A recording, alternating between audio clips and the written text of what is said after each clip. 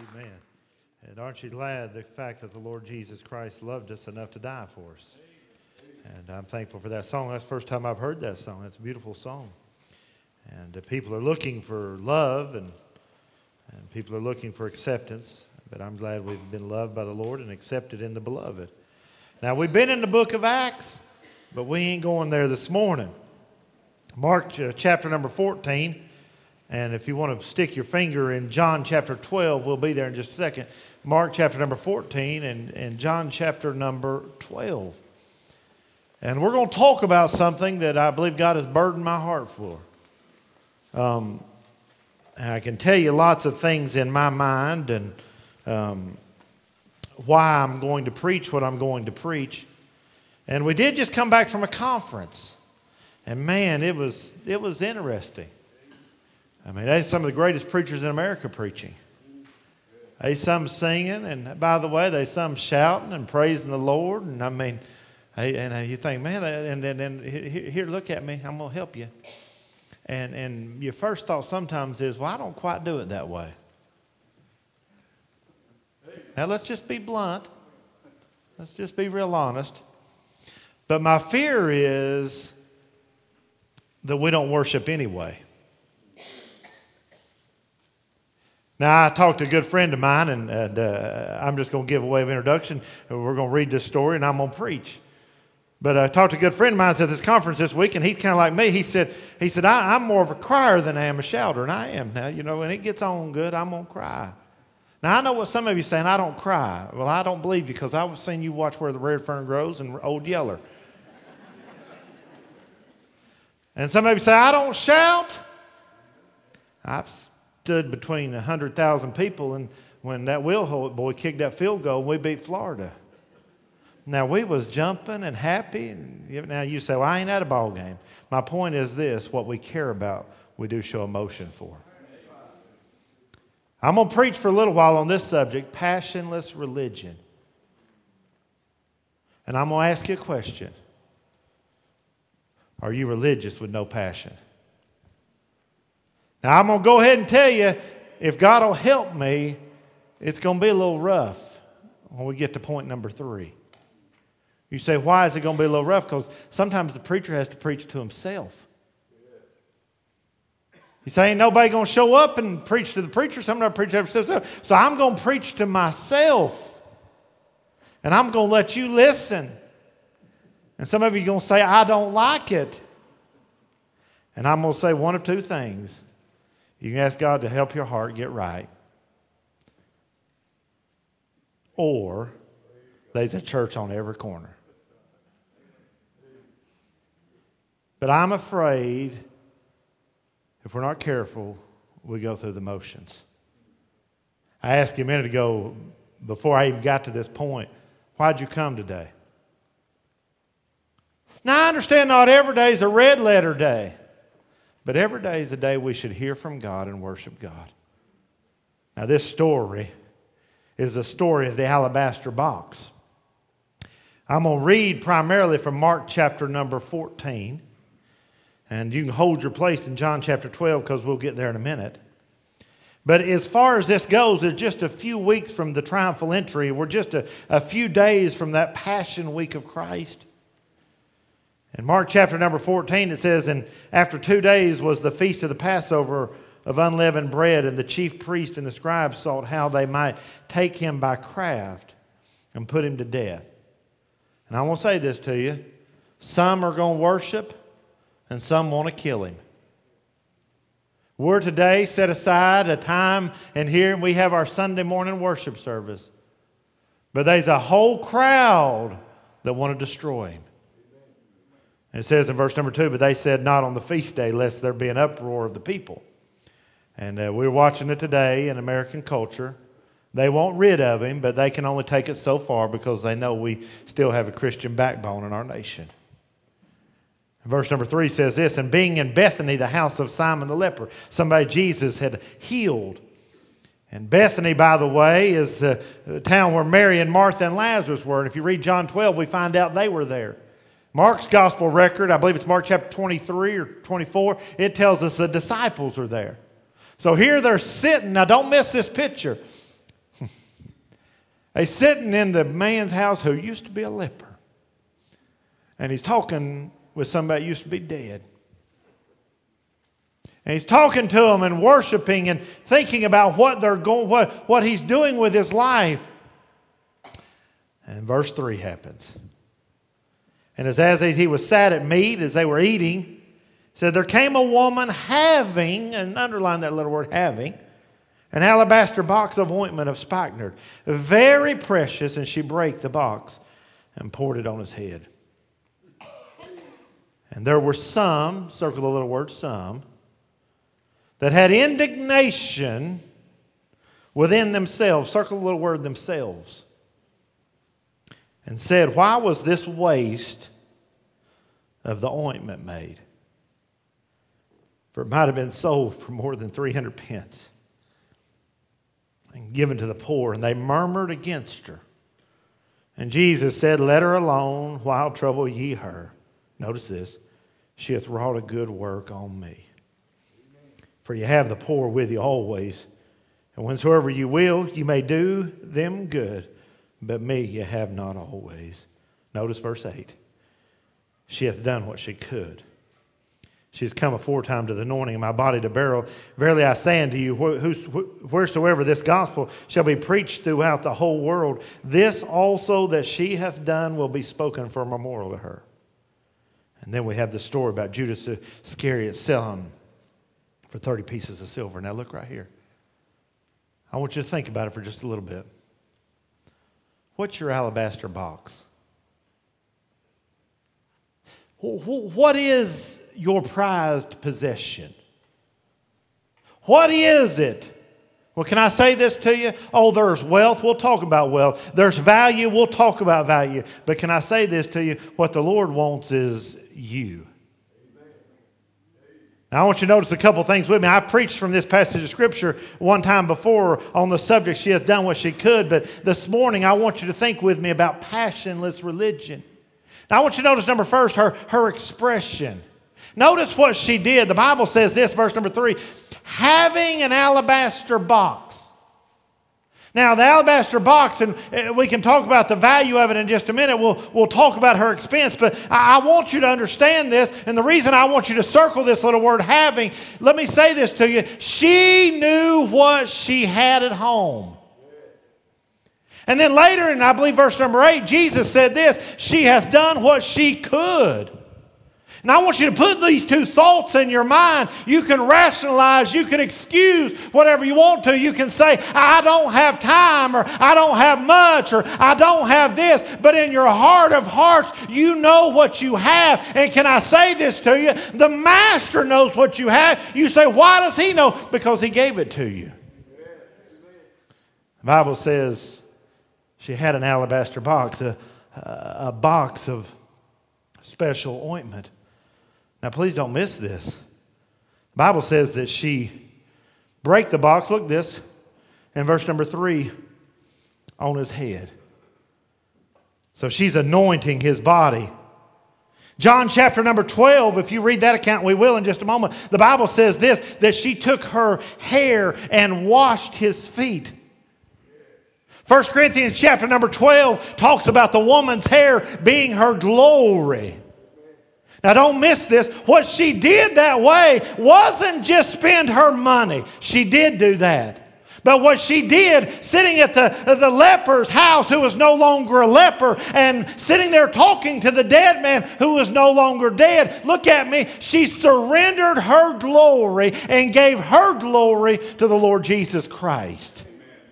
And I'm afraid what you have is we have dignified saints that want to hold on to their glory and not give it to Jesus. You say, how do you know? I can tell by the way you talk. Well, I work hard. I don't mean to be mean, but there's a lot of men give anything if they could just have a day's worth of work. You say, I'm good with money. Give me a break. I just come off a year anniversary, and Brother Mark Hale's here helping us with the sound, and you know, he's the one who gave me COVID. I don't know where he went, but there he is. And we talked last night. And I come off an emotional time, a year's anniversary, and I told him, I said, I went from working double shift to preaching 3 times a week, to doing daily devotions, to I'll lay the floor if you don't want to I can't make it to the bathroom, and I don't know if my mind will ever be right again. And what some of you don't understand, what you think you have is a gift from Almighty God. And can I say this to you? He knows what you got. You say he wants all of it. No, he wants all of it. See, some of you got this mindset, and we'll talk about money in just a minute. Some of you got this mindset that you tip the Lord like you tip your waitress, and the rest of it's yours. No, I want you to understand something. It's all his.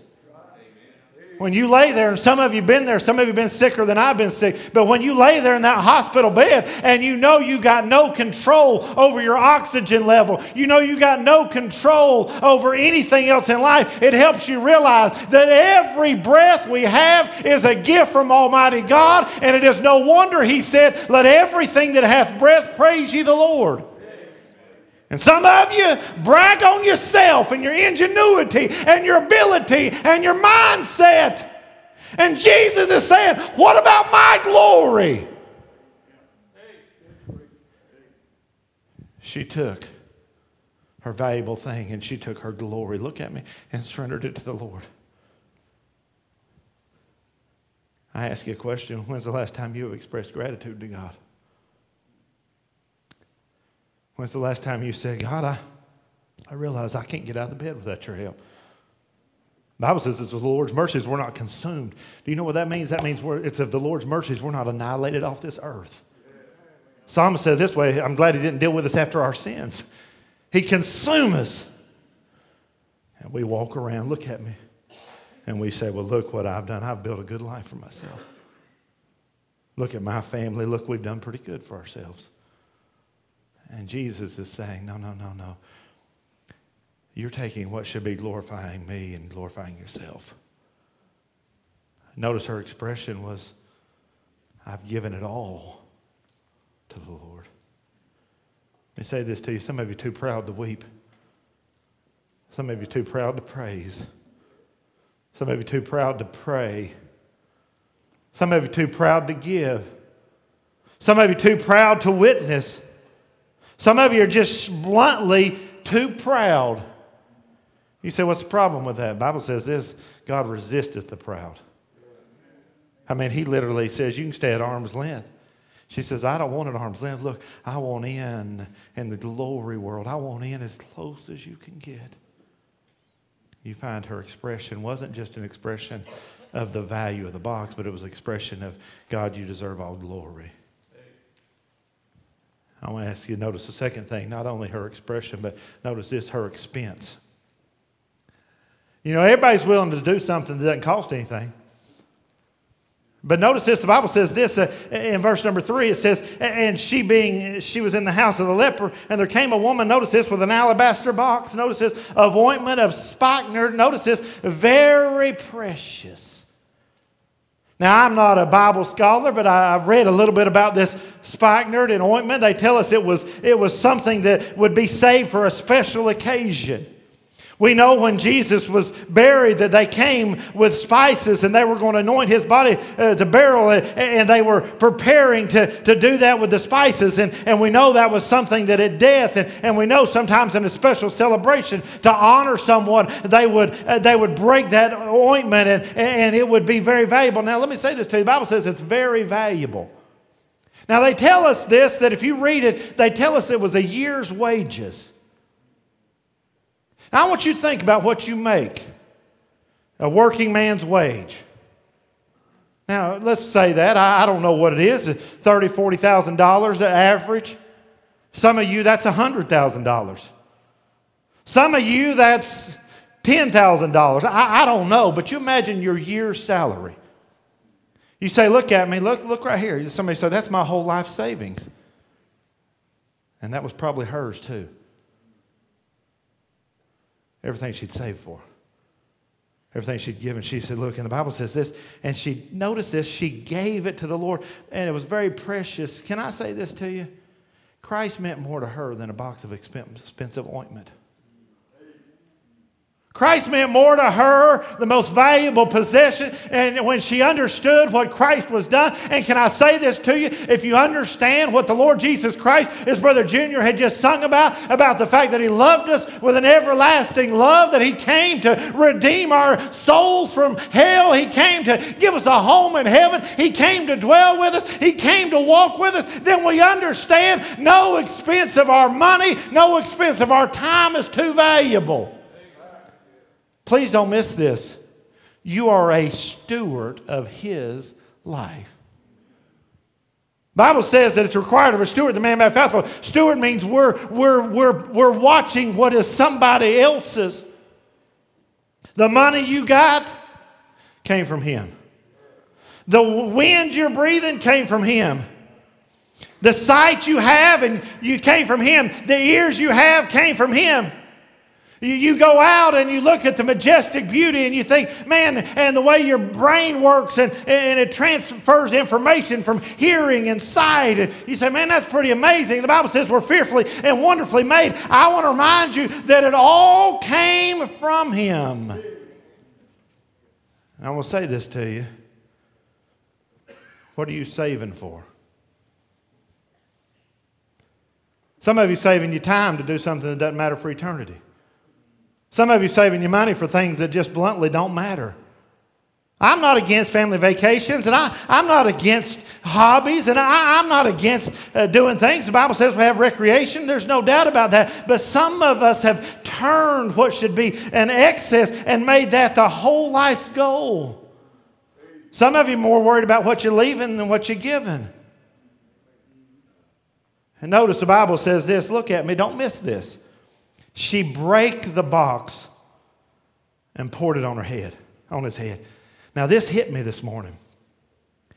You say, so what I want you to understand is this, look, there was no way to get it back. There was no way to control it. There was no way to manipulate it. When she broke it, look, it was all gone. There was no, I'm going to give this if you do that, or I'll buy this if you do this, or I'll pay for this if you do this. No. She gave it all. She broke it, and when she broke it, it was poured out. There was a song that I remember when I was a teenager, a Christian song, and it said it was broken and wasted on you. It was poured out. And what Jesus wants is your life. He wants all of it. He doesn't want it measured. He doesn't want you to keep 90% and Him get 10%. He doesn't want you to get 1 hour a week. He doesn't want you to have the rest of the hours a week. No, what Jesus wants is every bit of you. The sooner we understand that, the better we'll understand. You say, well, what about me and mine? No. They're His.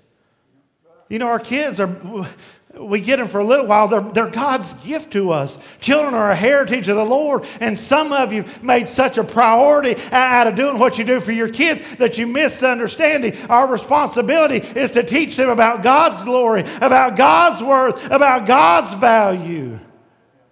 You see, she had a spike in her, very precious. She broke it. Now, please don't miss this. The Bible says this, that they said it was wasted. Wasted. And I want to ask you a question. What's the greatest thing you have in your life?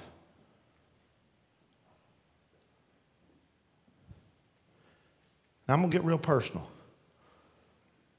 The greatest thing we have in our lives are our kids, right? I mean, humanly speaking. Our life, our health, our money. Well, now look. We'll do everything we can to make sure they get an education. We'll do everything they can to make sure they get to play the sport they want to play. We'll do everything they can to make sure they get to go fishing or go camping or whatever. I'm asking this question. Are we doing everything we can to make sure they know the Lord and they serve the Lord? My kids play sports. I'm not against sports. We've driven many a time late at night on Saturday night to get back here. Make sure we're in the house of God for my kids being in the Lord's house. You say, why? Because look, I'm just going to be blunt with you. I want my kids to understand that what the Lord is doing is more valuable than everything else. You see this, you see her expression. It took effort, it took energy. But then I want you to notice the third thing. Please don't miss it. Her enemies. Now, wait just a second. Jesus is about to be buried. He's sitting there with the dead man that ain't dead and the leper that ain't a leper.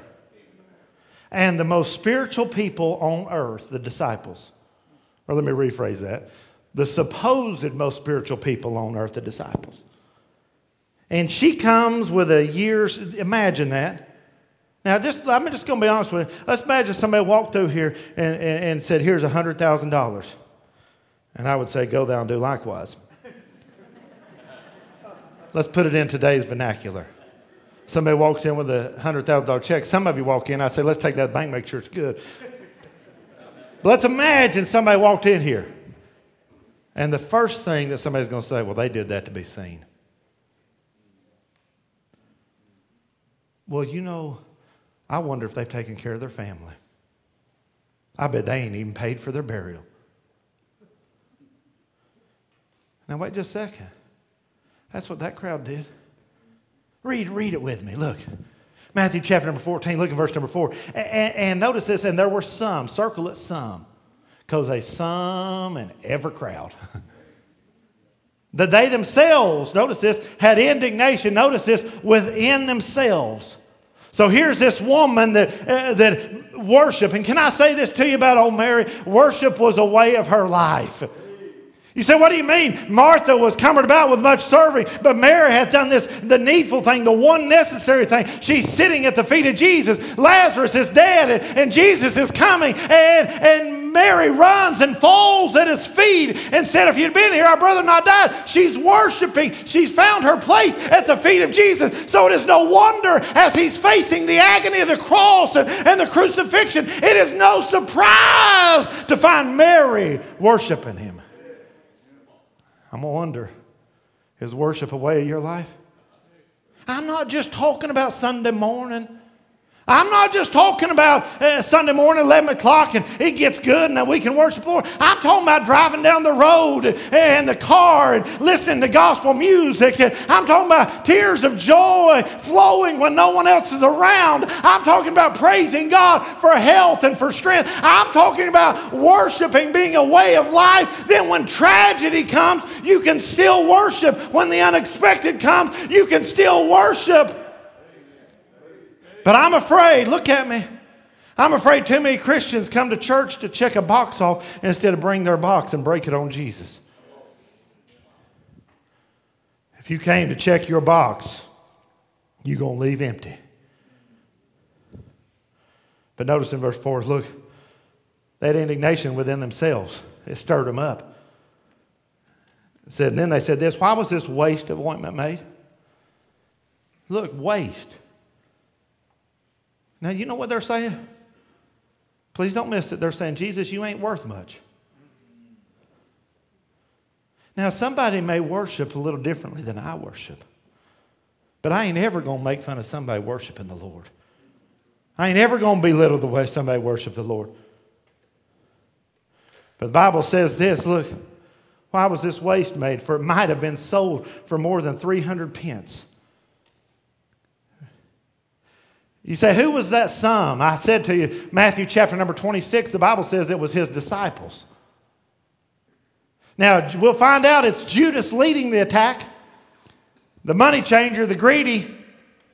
He's thinking you should have sold that and gave me that money because I'd have stole some of it.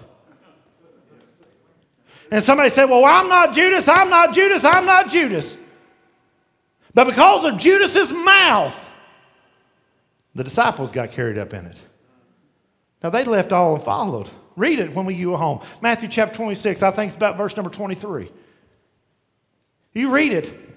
And the Bible says the disciples are there. And then, now, please don't miss this. I love this. Then they start taking the indignation of their heart and turn it into spiritual excuses. Oh, Alexander McLaren, the great commentator of a generation ago, he said it this way. He said the disciples chimed in with the objection, not because they were superior to Mary in wisdom, because they were inferior in consecration. And look what it said in verse number 5. Please don't miss it. He says, they said it might have been sold for more than 300 pence and been given to the poor. And they murmured against her. And then Jesus said down there to the end of it, he said, you don't have me, but the poor you have with you always.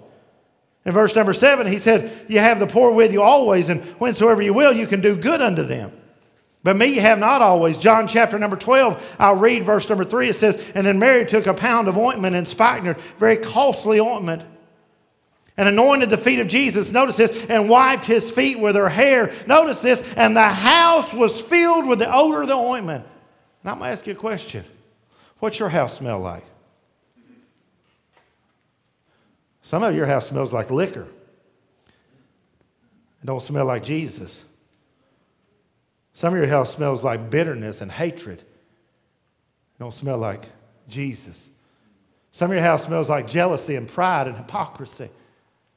They don't smell like Jesus. And verse number 4, and then said one of his disciples, Judas Iscariot, I'm in John 12, by the way, Simon's son, which should betray him. Why was not this ointment sold for 300 pence and given to the poor? Sounds logical, right? There's people in need. Is there people in need? There's always people in need. And then notice verse 6, Jesus, by the inspiration of the Spirit of God, in John's gospel record just tells it like it is, said this he said, not because he cared for the poor, because he was a thief and had the bag and bare what was put therein. He knew what was going in and he had control over it. And Jesus said, let her alone. And he said, the poor you have always with you, but me you have not always. Now I want you to look right here at me. And I'm just going to be blunt. I've been in a Baptist church my whole life. I ain't never known anything else but a Baptist church. As one preacher said this week, he said, I started going to church 9 months before I was born. And I've always seen it. Someone does something. Oh, we take a trip like we just took. Oh, it costs thousands of dollars to do what we just did with the young people. And some spiritual giant, let me rephrase that, some Judas Iscariot is going to say, we could have given that to missions. We should have sent that. We'll go down here, we'll remodel something, we'll take a wall out, we'll build a building, we'll do something. We'll buy a sign. By the way, we're about to put a parking lot in. We got about 4 or 5 spots every Sunday empty. We still ain't got a sign. And somebody's going to say, well, we should have given that to the widows. They'll come in here and say, well, we're going to give the pastor a raise. And somebody said, man, we should have given that to the widows. Somebody say, well, we're going to do this and we're going to buy T-shirts for this group. And somebody say, well, we could have done this with it. Now, let me look at me. Write this down beside that. False piety. Write it down. False piety. P-E-I-T-Y. Now, is given to the widows a good thing? Is given to the poor commanded in Scripture? Oh, yes, it is. But I'm going to tell you what false piety is. False piety is giving away somebody else's money. See, here's what Judas said, and then the disciples got caught up. They said, I have found a better way for Mary to spend her Jesus offering. And there's always a crowd that finds a better way for God's money to be spent. But you know what they don't do? They don't go to the widow out of their own pocket. They don't go to the poor out of their own pocket and say, I wish we could do more, but this is what I can do right here. Because Jesus told them, said, you got the poor. If you want to do something to the poor, go do it. And I'm afraid, look, when God stirs somebody to do something, they give their life to Jesus. And this week we'll have testimonies tonight, and we'll have some, I'm sure, that will weep. And some will rejoice. And I'm going to be blunt with you. Some of you will sit there and criticize in your heart. So I've seen it before. Wonder how long this will last. I bet all they did was play games. And what I want to say to you, the problem is not their gift. The problem is your heart. Say, why do I think like that? Because your heart's as dark as the charred walls of hell. And you're so proud, so full of indignation, and their excitement, their passion, their excitement has made you realize how cold and dark you are. You say, man, I don't like that kind of preaching. You should preach like Jesus. I will. Look with me, Matthew chapter number 23. We'll preach like Jesus. Her critics criticized what they weren't willing to do. They weren't giving to the poor. They didn't give their spikenard. They criticized what they weren't willing to do, and her critics were other Christians. You say, what happened? Please don't miss this. Look at me. Her worship made them uncomfortable. I wonder what they should have done. Bluntly, they should have went to their house and started looking for some boxes. You say, I don't like it, this kind of preaching. Look in Matthew chapter number 23 and verse number 23. This is Jesus preaching. We're going to preach like Jesus. Woe unto you, scribes and Pharisees, hypocrites! For you pay tithe of the mint and the anise and the cumin, and have admitted the weightier matters of the law and judgment and mercy and faith, and these ought ye have done, and not to leave the other undone. Ye blind guides, which strain at a gnat and swallow a camel. Woe unto you, scribes and Pharisees and hypocrites! For you make clean the outside of the cup and the platter, and wherein you're full of extortion and excess. You say, what do you mean, preacher? You dress up, come to church, sing the songs of Zion, but the Spirit of God ain't moving you to do anything, because inside you're dead. Verse 26, it says, thou blind Pharisees, cleanse first that which is within the cup and the platter, that the outside of them may be clean also. Woe unto you, scribes and Pharisees and hypocrites, for you're like unto the whited sepulchres, which indeed appear beautiful outward, and within are full of dead men's bones, and of all the uncleanness. Even so ye also outwardly appear righteous unto men, but within you're full of hypocrisy and iniquity. Now I want you to look right here at me, and please don't miss this, and this is what I want you to get. You say, man, preacher's mad at somebody. I'm not mad at anybody. You say Jesus was pretty hard. He was always hard on the religious Pharisees. And can I say this to you? Please don't miss it. The Pharisees were the guardians of the law. You know what the law was? The law was God's idea. The Levitical system was God's idea. The tithe that he talked about was God's idea. The matters of the law was God's idea. But somewhere along the line of keeping up with the law and what you could do and couldn't do on the Sabbath, somewhere the Pharisees lost heart. See, Jesus wasn't just wanting to rip their face off, as we would say. Read the rest of that chapter. He said this, how often would I have gathered you together? He said, but you wouldn't. And here's what I want to say to you. What I'm preaching so hard to this morning is this. I don't want you to go through the motions of religious and miss the fellowship and the communion and the worship with the Almighty Creator. Passionless religion. You say, I don't shout. You do at ball games. So I don't cry. You do when you watch them Hallmark movies. Don't you look up here at me. Every now and then one's sad. You say, well, I like that still small voice. I'm more of a reserved person, but can I say this to you? That still small voice you read about, that we preached on a few weeks ago, it led to obedience. He said, now go return. Say, it wasn't in the earthquakes. I understand God's not always in a big way, but God does speak to his people. And my question to you is, have you heard the still small voice? Have you heard God move? Have you seen God? And I ask you this question. When God tells you to do something, to worship him, to lift a hand, to say amen, to give more than your tithe, to do something extraordinary, is the first question, well, what will others think?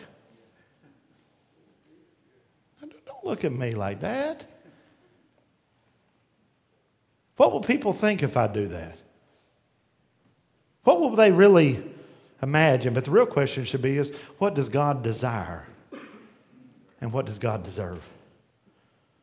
Now, I give you this illustration. I think it'll help you understand. I say this to you. It's time God's people. And I'm not, look, please don't misunderstand this. I'm not just preaching about what happens here on Sunday morning at 11 o'clock. I'm talking about in the private conversations in a classroom. I'm talking about when you get in a work truck and you're driving down the road and somebody says something. Do you give yourself glory or do you give God glory? Someone starts to go a different way and you say, I just want to tell you, I got to brag on the Lord for just a little while. He's been so good to me. I mean, He speaks to me. He by His Spirit sometimes by His Spirit, He says, no, you got to get that out of your life. I'd be real worried if God quit speaking to me. I'd be real worried if I could listen to preaching after preaching after preaching after preaching after preaching and nothing stirred. There was never the Spirit of God say, hey, deal with that. No, I'm not saying you got to come to the altar every Sunday. I'm not saying that. But some of you look at this offering like a calf looking at a new gate. You're not sure what it's for. It's a place of surrender. It's a place of dedication. Some of you, everybody else seems to be enjoying, and you say, what are they enjoying? And instead of you getting caught up in the crowd, you should get caught up in the worship. Let me say this to you. Worship is not just an experience, but it is a way of life. You say, I'm not built that way. Well, it's time to, Jesus said, you must be born again. I give you this illustration. The Jews, leaders, the sad part is He wanted them to come to Him. And I want to ask you this question. Is the only time you can praise when God answers your prayer, or can you worship a little on somebody else's prayer? Hey, some of you, I've pastored long enough now. The only time you get real serious about God is when there's a crisis in your family. The only time you're interested in praying is when you got a test at the doctor's office. The only time you want to say, praise the Lord, is when God answers your family's prayer. And I ask you, if you ain't careful, you fall into that prey of passionless religion. We check in boxes instead of breaking boxes. Saying, I did that. Yeah. Look how good I did that. Matter of fact, I'm going to put a picture on Instagram. No. Sometimes God wants broken boxes. I want to say this to you. I give you this challenge and I'm done. I think it's time for God's children to show their true colors. What showed here was Mary's true colors, and what showed for the disciples were their true colors. Good people. Jesus chose 12. One of them we know is a traitor. Peter's going to preach and thousands going to be saved. He was a hothead, had trouble keeping his mouth shut and doing right. But Jesus chose them. And good people can get caught not worshiping. That's what happened in this story.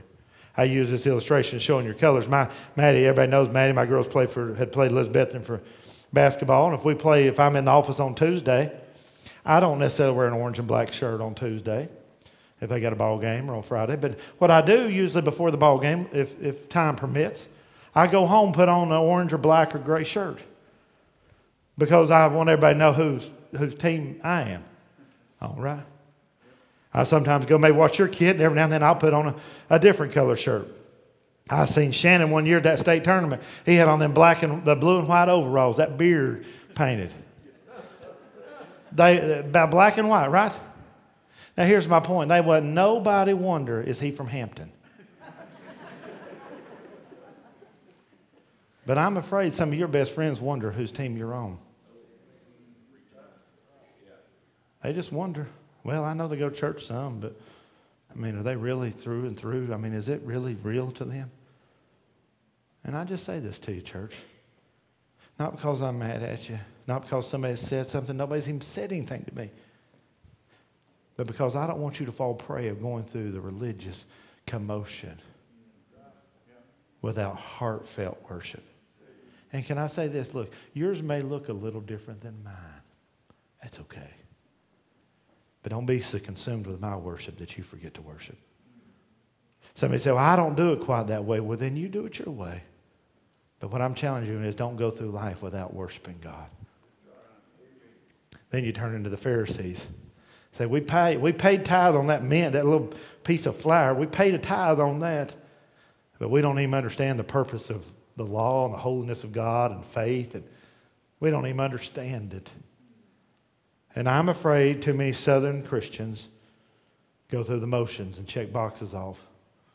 And Jesus is saying, look, won't you go break your box? What they should have done, they should have went home and got theirs. And I say this to you, Jesus knows what you got. Some of you need to learn to sing again. Some of you need to learn to weep again.